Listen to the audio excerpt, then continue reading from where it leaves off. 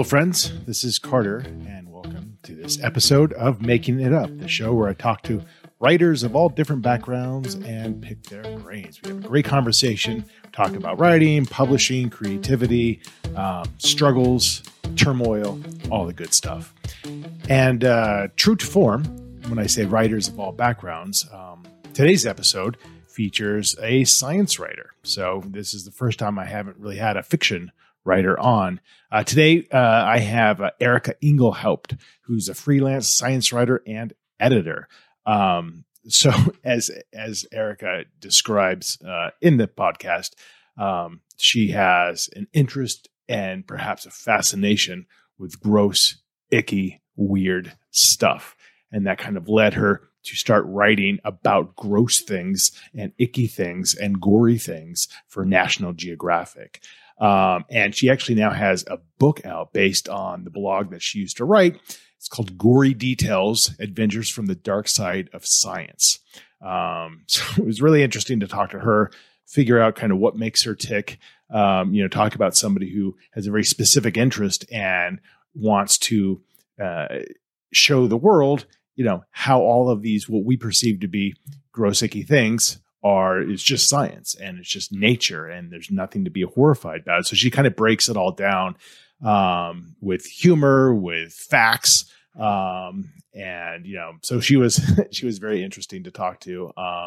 And she's also a great storyteller. She's has a history with that. It's not all just nonfiction stuff.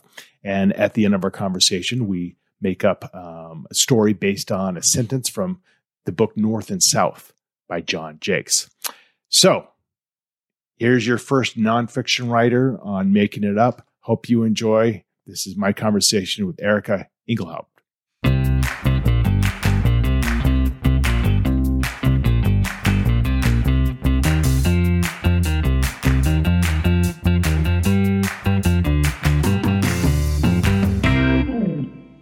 There we go. How are you? I'm well. How are you? What a pleasure to meet Good. you.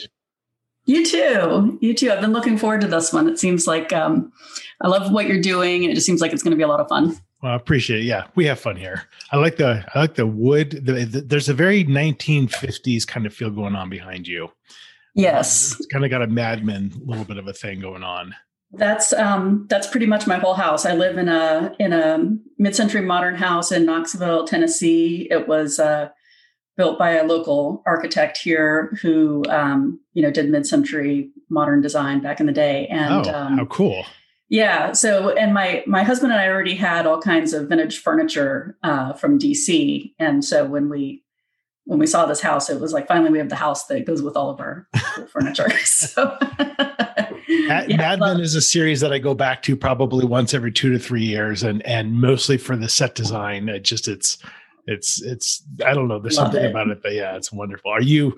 What brought you to Knoxville? Originally, my husband's job. He was working at Oak Ridge National Lab, but we just love it here. He doesn't even work at the lab anymore, and I'm freelance, so we both work for ourselves now, and we just decided that we liked it here so much that we decided to stay. Awesome.